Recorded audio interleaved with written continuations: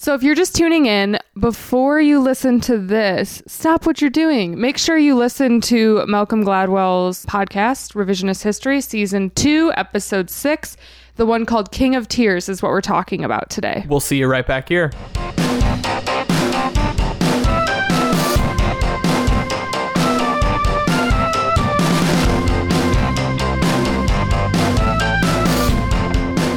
Hey, everybody, you are listening to Run Out Numbers. I'm Casey. And I'm Laura. And this is the Run Out Numbers podcast, hopefully the first of many podcasts. Run Out Numbers podcast edition. Run Out Numbers podcast. We got the urge to do this. We've done like some writing and stuff before, and we do a lot of talking about music together. Yes. On the radio show and just in our daily lives.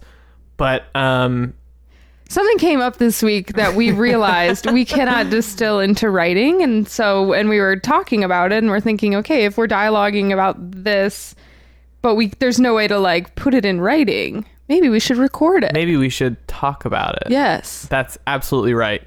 So the thing that irked us, I think. Irked is I would say not a strong enough word.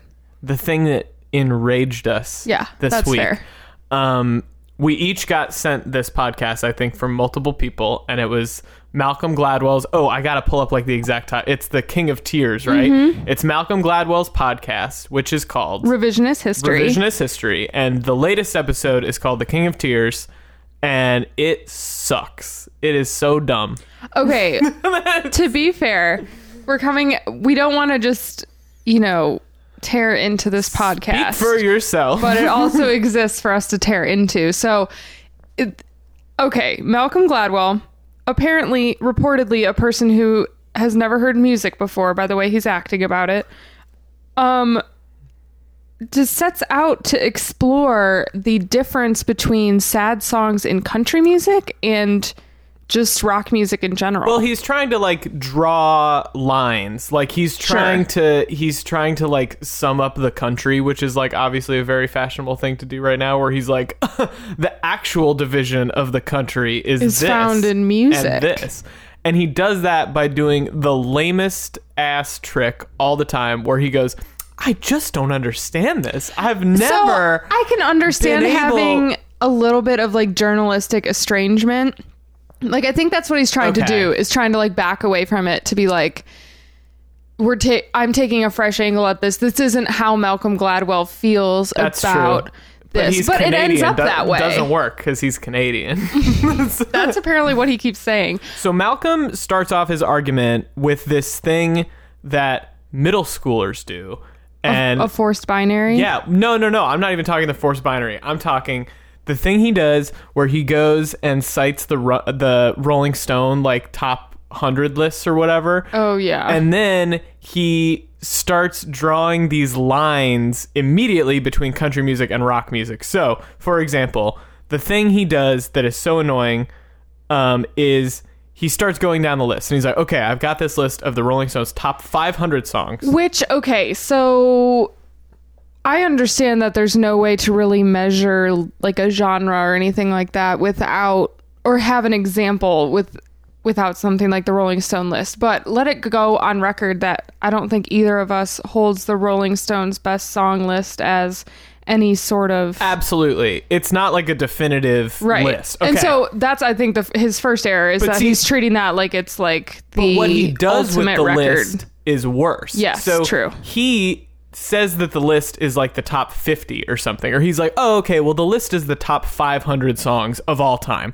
Let's narrow that down to the top 50. So you're already taking, 10%, top 50. Let's take 10 of those for Beatles songs. Yeah, seriously. He believes those to be the best of the best. Yeah, and so he's and in many cases they are, but not definitively. Mm-hmm. And he's messing with the data already, right? So he already like shaves away just a huge amount. And then he starts doing something that you literally see on like Facebook memes, which is they're like olden times music, and then it's like Bohemian Rhapsody lyrics or something, and then it's like music nowadays, and it's like Lil Wayne's a milli, He gets so and he torn puts the lyrics up. on. Oh my god, he gets so torn up about Tutti Frutti. An incredible piece of rock music Like, it's a time capsule. Which I think this is a good place to say something else about how he's approaching this. He's really isolating words and not understanding that words and music go into a song. Absolutely. You can't, that creates the emotion, that creates the cultural piece, I think. So just taking the words away isn't really useful. Well, and he completely discounts the energy of something like Little Richard's like playing Tutti Frutti in a dance hall or performing Tutti Frutti. Yeah. And so you can't just like do that. So he was already on thin ice with us. Yes, yeah.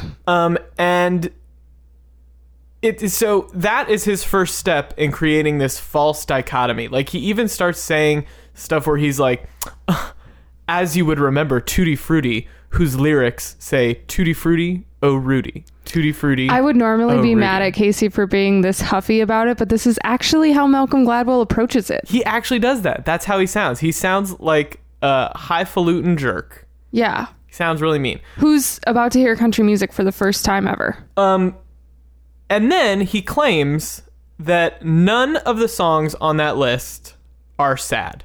He's like, these are all like party songs and like sex songs. And he calls them like a monument to extroversion or something like that. Like, it's all about how even at what they think is their saddest, they're still partying, or they're still like, he feels that Like a Rolling Stone is the saddest song on the list because it's number one. No. He says that's like, he makes fun of that one too, because he's like, oh, it's about a girl that drops out of Harvard. Boo-hoo. Yeah. Like the worst analysis of Bob he's Dylan. also trying to use that as, first of all, he acts like Bob Dylan's lyrics, which at times they are, but in Like a Rolling Stone, they are not, were some sort of secret code, and he reads them like no one's ever read them before. Yes. And then it becomes an example of how out of touch rock music can be, because this is the drama here is that she's leaving Harvard, which is so... He's super wrong. And so he does this. He takes this top 50 list and says there are no sad songs. Laura, why don't we each took separate notes here?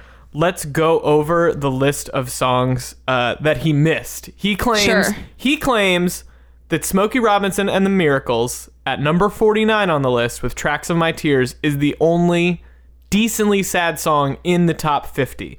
And we've each got lists that have some like pretty sad songs on it if you're not a robot like Malcolm Gladwell. Yes. So Gimme Shelter is at 38. You've Lost That Love and Feeling by the Righteous Brothers. That's what I texted, because I was working on this and I texted Casey and I was like, I am so upset about this podcast. So now I'm looking at this list to see what he's working off of, and he left off You've Lost That Love and Feeling, which is the literal death of a relationship. We've lost that love and feeling for you, Malcolm Gladwell. Stairway to Heaven, yeah, is on there. Number 31. Yeah, that could be. That's not like a sob sad story, song. but like it's not happy. But he overlooks stuff like What's Going On by Marvin Gaye, which is just like, wow, like that is again a definitive song of a moment. Just because yesterday. That sucks. So he's just cherry picking what makes his very weak argument stand, I guess. But it's not even good. It's not a good argument. He comes across sounding like an alien, and he's very much like, well, rock music is all about sex. I heard a rumor that Malcolm Gladwell has never had sex. So that's probably libel. I don't know. Who knows what you can say on the internet anymore. So one of the best parts about the podcast, if you can get past his argument, is getting to hear from a Nashville songwriter who's really famous and very talented, Bobby Braddock. And he interviews him in Nashville, but of course he interviews him like he's interviewing him on Mars. And he is the king of tears. Like, eventually Malcolm gets to the point, like, Bobby Braddock is the king of tears. Yeah, I mean, you can make that argument for a bunch of people in country music, but he has some serious clout behind that. Mm-hmm. So one of the things Braddock says is that country music is supposed to be about real life. He does not assert that that means that rock music isn't, or that anything else isn't, or that country music is the only thing about real life. That's just his real life. I'm fine with that, actually. Like, that's Bobby, like, that's a solid point. Well, and that's what I was going to say is if you have to force a binary, which I guess if you're making like a pop history, pop psychology podcast, maybe you do to get people interested. I would force the binary of country music is about real life and rock and roll is about fantasy, which is exciting. But even then, there's a fantasy element to all music because it's a story and you're listening to a recording. Like, there's a suspension of belief there. Yeah, he mentions, he has a quote here. I think this was from Gladwell. He says, one is hymns to extroversion. The other wants to have a good cry. Which, like, I can't tell where Malcolm is, like, putting himself in this binary. Because, again, you can't just, like, sit down and, like, cry to some rock music. Like The you just River? gotta cry. Like, are you kidding? You gotta cry.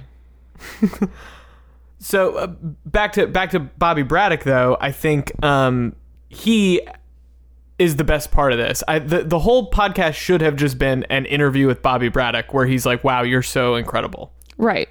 Because if you really want to remove yourself journalistically, great, let your subject talk. Don't be trying to force this, and also assuming that like no one who's listening has heard country music before, which is also odd to me. That's his thing. This is what we were discussing. Is he starts talking to Bobby Braddock and being like, "Oh my God, these songs are so emotional," pretending or discovering the fact that country music is a culture all in its own. It has its own backstories. It has its own heroes and villains, and he's just discovering this, and he's like, did you guys know? It's also It's also a genre that has plenty of songs that aren't sad. Yes, and he doesn't. But he acts like it's all just ballads, and there's ballads in rock music too. But eventually he comes to a point where he makes a distinction, and this is like he makes a big time. There's some lines being drawn. He takes a song that Bobby Braddock wrote, Divorce by Tammy Wynette, and Wild Horses by the Rolling Stones, and compares them. And he says, hey, the Tammy song is incredible. Its breadth of emotion is so deep and so varied. It brings up all of these different emotions. And he also talks to Bobby Braddock about writing the song and the specific things they did to make it more mournful than it was before. Yes, it had. He mentions that it had like an Oscar Mayer Wiener jingle melody for a while, and then it got changed, and it was very sad. And then Tammy got to sing it, which is great. But then he comes to the part where he goes, "Oh, let's compare this to a song on the Rolling Stones Top 50 list, Wild Horses by the Rolling Stone," which is so yammering. I would like to interject here that he's clearly confused if he's using Wild Horses, which is from kind of the most country sounding period of the Stones. Wild Horses is a country song. Right. So I guess that's a little confusing to me, but again, Malcolm doesn't understand that the Rolling Stones were like using the setting of a country ballad. Right. To use and access some of those like emotional tricks sort of thing. Because genres are just a bucket to him. That's and right. There's no fluidity to it. And there's no like artistic value to co-opting a genre to him. So he gets to that point and he says, well, okay, so Mick wrote this song, Wild Horses, and it's just so cliche. And he talks a little bit about how Mick wrote it for his then girlfriend, Marianne Faithfull. He wrote it on her bedside while she was going through an overdose. Like, again, tragic story. You like, can almost hear him rolling his eyes while he says that, though. Yeah. As if no one in country music has ever been in that situation. Well, no, and then he gets to his point about that, and he goes, well, country music is good because of specificity.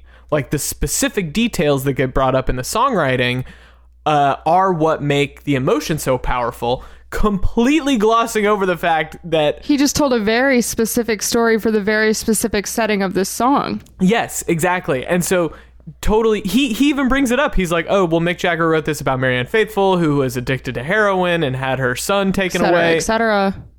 Blah blah blah, and so on. So the specificity, I knew it was going to happen. I knew it was going to happen. I've been working around it. The specificity argument is something that everybody, like, I knew he was going to bring it up, and it's just garbage. It's just trash. But he also likes to bring up the relatable part of it when it's convenient for him, because all of a sudden it's not so much the specificity, nailed it, as much as it is the everyone can relate to this. So it's like, pick one. Because Yeah. then he's saying like, well, the rock side of the country, when he legitimately said rock side of the country and country side of the country, I was like, I don't think you have an understanding of how popular music or genre even begins to work. Well, so later he's talking to Bobby Braddock and he's referencing a portion of Braddock's book where Braddock, the songwriter, says one of his favorite things to do was, before cell phones went completely digital, was to listen to people's conversations. And which one, super creepy. Do not do that. Do not I guess listen that's to people's kind of what you're doing now, like, though. Ooh, man. Whoa. Yeah. Wow. And he goes, one of my favorite conversations was this, I heard this couple fighting and it was, they did all this stuff and blah, blah, blah. And then I heard this son talking to his mother and he was having like sexual problems with his wife. And then she was like, come on over and let's drink some whiskey. And I was like, hey, you just described all this stuff. And he's like, isn't it crazy that in just those two conversations, you've got sex and drugs and love Someone was and dying, heartbreak, I'm pretty and somebody sure. was oh yeah, she Yeah. had cancer. The mom Yeah. had cancer. And so I was like, those are all the things that you just talk shit about rock music for. Also, Like, cliches. yeah. I'm not saying checking all of the boxes on hardships in life is a cliche, but it gets kind of old after a while, which It I does. think could be a cliche. So moving from the specificity argument into another of my most hated musical arguments is authenticity. Oh God. Oh God. So Gladwell eventually starts making a point about authenticity, and he uses this anecdote to make his point. And the story is about his sister, I think, going to a public library to see a classical music performance. And the piece of music was, I think it's Anne Frank's Diary, set to music by a husband and wife team. So It's an opera, yeah. he talks about how it was the music was so powerful and it was incredible, and the audience was crying eventually And the whole choir and the conductor, like everyone was sobbing. crying. He has this big interview about he talks to the performer, the singer, and says, how did you not cry? And she goes, well, I just couldn't look at anybody. I looked into the middle distance and blah blah blah. So he gets to his point and he says, well, why were we crying? And he's like, okay, well, obviously it was very beautiful music. Yes. Obviously the performance was fantastic. Yes. All great. And then he goes to kick that football. He's like about ready to do it, and he just yanks it away from himself at the last second. He goes, because it is authentic. What does that mean? Because we believe it. Which to me kind of completely glosses over the fact that country music was, one, manufactured, right? Since the start, Since it is the beginning. commercial music. And rock music, also manufactured. Yes. Like, it manufactured as a business from the very beginning. But this whole argument of authenticity of it just appeared out of her. It just like blossomed out of her. And that's what the authenticity of just somebody in a room, like letting their feelings out. And then he switches back to Bobby Braddock, who is literally a cog in the country music machine. A very important cog, right? Like, Yes. he's a very big cog that, like, But he's in a system. but he's in a system, and he glosses over the, like, later he brings up that, yes, like, the song takes on new meaning by being sung by different people and all these other things, but this isn't just him, like, Robert Johnson, like, authenticity sort of thing, you know? Well, I think too, saying that something is commercial is, or in his words, not authentic, does not deny the talent. That's just the system that it happens in. And so I think you can easily see when someone's new to country music, if they think that country music is flowing out of banjos Yes. played by barefoot Yes. people. That's not at all, that's not it. Which I it don't- was at a time, like folk music was. yeah, Country like music folk never music was. or Appalachian music or Right. field hollers or all recordings. of like, the roots of all of the music we're talking about were. yes. So that's why it gets frustrating when there's these very divisive boundaries. Yes. Understanding that serves no one. That's not realistic. And the strange parameters of this authenticity argument can be different for everyone and never truly gel. He even says, the thing I have written down here in my notes, he talks about how we weren't in a concert hall at Carnegie Hall and everybody was wearing suits, implying that that would be inauthentic, which, like, have you seen country music awards? Like, Right. have you seen the Grammys or the Rock and Roll Hall of Fame? Like, Right. those things have a structure They're a around them now. production. They're a production now, and they always have been. And that's Like, fine. that's, again, That's a show. He doesn't You have to understand. produce a show. He doesn't understand the show or the production. He didn't understand Little Richard singing Tutti Frutti and, like, why that's important. Why does he want to go to stuff that's I don't get bad? it. He wants to. Here I am. I'm falsing a forced binary. It's good It's or bad. This happens to be bad. So I don't know. There was just something about Gladwell's argument there where he brings up this authentic versus inauthentic, which is just so overcooked and overdone. It's so boring. Can I say something? No. I think I get the sense, and this kind of comes from a lot of different people who sort of fetishize that authenticity in country music, especially if they seem kind of worn out on rock music. They'll jump to this. I kind of get the sense he's shocked that working class people can have emotions and then are able to express the emotions in a way that's also entertaining to him. Yeah, we talked about that. It feels I guess just the way Gladwell speaks about His it. detachment. It sounds very like pat on the head, like It's voyeuristic wow. to yeah. me. Which Braddock was voyeuristic.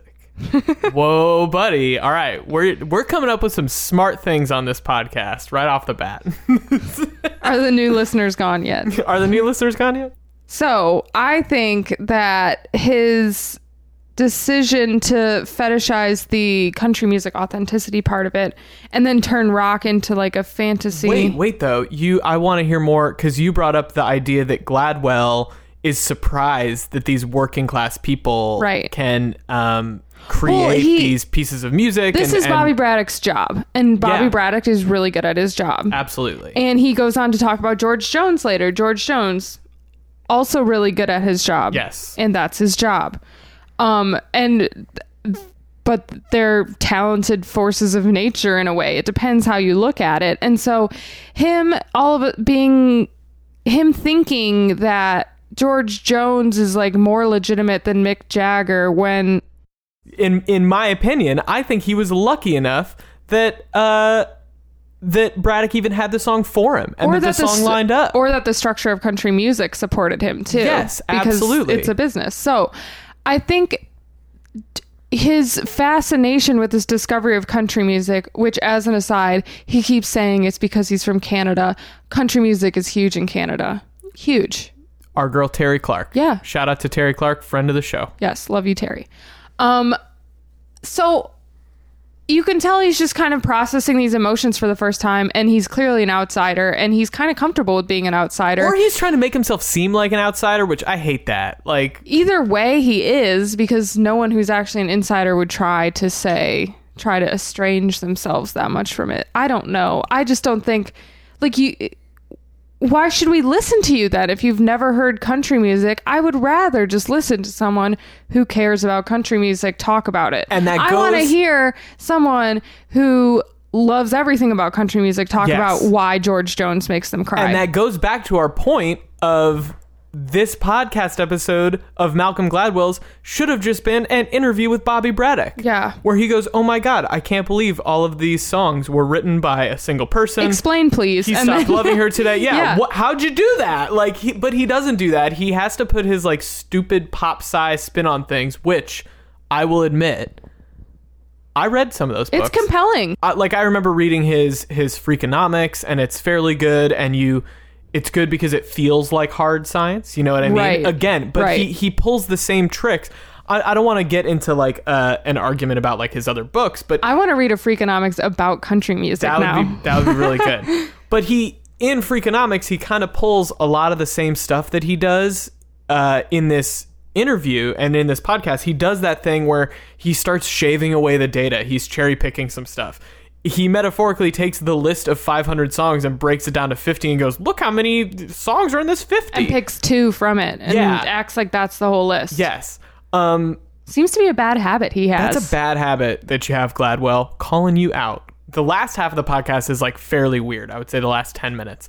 And it's when he goes over the like location stuff. That's his other favorite thing to do. And he's like, well, obviously look at the birthplaces of all the songwriters for country music. He uses that to bolster his divided America. Yes. And he does so by doing this. He says, okay, the top 50 country songwriters, where are they from? And it's Arkansas, Texas, Tennessee, Louisiana, Alabama, Mississippi, blah, blah, blah, the American South.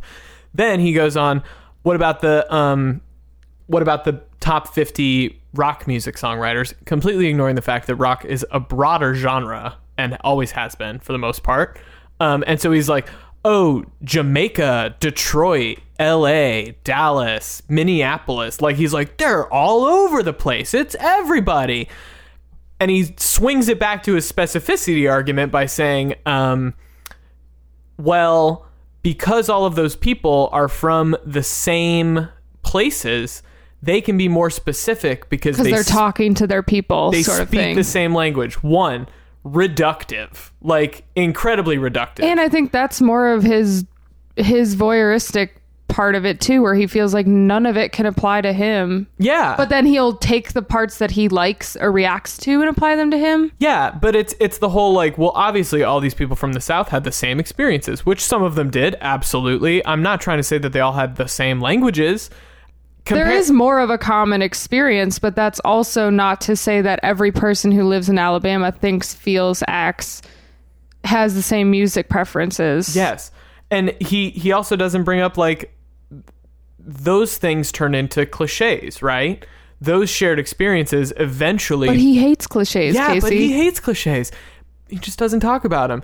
But he tries to circle back to that specificity argument without touching on the idea that, oh, this shared language that he's talking about is made up of cliches, right? The trucks, the jeans, my dog left me, like my wife left me, like all that stuff is what country music was made out of, because that was the shared language, right? Right. I also find that very reductive of country music, but we won't get into that. We'll move on. That's the next podcast. So I guess, I don't know. I think we were both just so passionate about this because we didn't want to see Malcolm Gladwell out there disparaging the great name of country music or American music in general. It is odd to be close to, like, in Nashville and being part of Nashville. It's odd to be close to it and see how people react to country music in the broader culture, and also knowing that you were at one time unaware. Like, I was raised on rock. Casey was raised on rock. Absolutely, that was our interest. And so country music is new to us, but unlike Malcolm Gladwell, we kind of ate our humble pie with it. Yeah. And just tried to learn as much as we could as pretty diligent students of it. And not necessarily going based on lines or buckets of genre. Yes. Or, you know. And he, I think the conclusion that Gladwell is kind of overlooking is that these things can be sad in different ways. Like a Bruce Springsteen song is sad in a much different way than a George Jones song. Like, it's rock's whole bent has kind of always been nostalgia, right? The nostalgia for the better times. Right. He talks about how even in the saddest rock songs, you still get to go to a party. But you're like crying in the corner at that party because you start to realize that, like, you're old now. And so he doesn't understand that, like, this specific nostalgia is sad, and that's the kind of, should I quote Mad Men in episode 1? Do it. The nostalgia, the pain of an old wound, right? Yeah. And that's kind of what rock music is to me, I guess. And part of that is in country music, but, like, if you want to look at the epitome of it, like your Bruce Springsteens, your Tom Petty's, your Jackson Browns, it's that, like, nostalgia laced spirit of fun, I guess. Well, it's youth culture. Like, it's older people singing about when they were younger. Not to say that doesn't happen in country music, but that's truly the attraction of rock music. Yeah, no, that's true. Which, that's automatic nostalgia. Absolutely. And so Gladwell just looks right past that. Which plenty of things that rock and country have in common. Nostalgia. Like when you're singing about what's happening at your grandma's house, but then in the third verse you tell us your grandma's been dead for 15 years. There were better times, yeah. Yeah. Like that's, guess what? Perhaps just a part of popular music. Yeah. You can even find that in hip hop, where they talk about what neighborhoods used to be like, or like what their friend used to do. Of course. Like, how much they miss them. Guess what? Perhaps that's even just human. A human condition, even. A part of the human condition. Let's fascinate at it like we're Malcolm Gladwell. Which, again, just emphasizes the idea that Malcolm Gladwell thinks he's some damn alien, like looking down, trying to decipher the communication waves from these different portions of the country. Gladwell's favorite trick is to add a pointless metric to something. Things like, that can't be measured quantitatively. He's like, obviously we will be doing that. Yes. So he cites this study that was done by somebody I can't remember, but I remember it going around on Facebook like a lot. I remember a lot of people sharing this on Facebook. And it was about this study that occurred where researchers basically put a bunch of musical lyrics into a computer and then had the computer go through an algorithm of removing the repetition. Like, so it eliminated, like, if a line is repeated, that would be taken out. It starts stripping it away. He cites that 60% of rock lyrics get removed. So rock lyrics are 60% repetitive. 60% repetitive, exactly. Okay. So then he looks at the country music lyrics and sees that only 40% is removed. So only 40% of country music. And he's like, oh my God, almost, a fifth or whatever. And instead of taking a step back and thinking, country music songs are usually shorter. These are different styles. Yeah. He just jumps to, why does non-repetitive equal better? Yeah, well, it's his claim that repetition or cliche is lazy, which then becomes, well, and I'm not saying that cliche isn't lazy, but his claim that repetition is lazy is bad, when repetition is a tool that songwriters have. And you know what is bad? Taking words away from their music to evaluate a whole song. Yes, that's good. Well, once again, we're back to the, Tutti Frutti, oh Rudy, it could be performed. a milli. Yeah. All of those lines could be performed completely differently. Malcolm Gladwell, my conclusion and my gut feeling from the very start of thinking about this podcast was literally the kid on your Facebook page, which I will raise my hand to God and say that I was one of those kids at one time long ago. It's a phase. Everyone does it. Where you put the sheet music for one thing and the sheet music for another thing next to each other on your Facebook, and you say, there it is, one's better. Why are we fighting about what's better and what this forced dichotomy just annoys me. I don't get it. Malcolm Gladwell forces the dichotomy. He makes a bunch of crappy arguments, and he cherry picks the data in his new podcast. I'm calling him out. I'm not pulling any punches. We could just keep that recording and probably use it for like all of his podcasts. I want this one specifically. This one about country music. And Malcolm Gladwell is, yes, very successful. He's way more successful than we are. Yes. But don't you try to come into our house and tell us shit about Get Tammy Wynette's name out of your mouth, Don't Malcolm Gladwell. You dare. I won't even bring up the fact that by cherry picking all of the data, he completely overlooks the much maligned 80s alternative music that was so sad and mopey that everybody makes fun of it now. My God, I can't even listen to it. He completely overlooks songs, and I am almost positive these are on there. The Cure, R.E.M., The Smiths. All of those would be on the top 500. Absolutely, and I know they are. And so he gets to overlook them. But, like, is that not rock music? Or, like, what is rock music? Gladwell can't answer for it because his argument sucks, and his podcast sucks. Our podcast is great. This is the first episode. Thank you for tuning in. It's been great. It's been real great. We really appreciate it. We hope that this will be one of many. Yes. If you would like to hear more from us, you can hear us spin records on the radio at WXNA. Yep. And you can check out more of our writing, our past radio shows, and so forth at runoutnumbers.com. Thank you very much.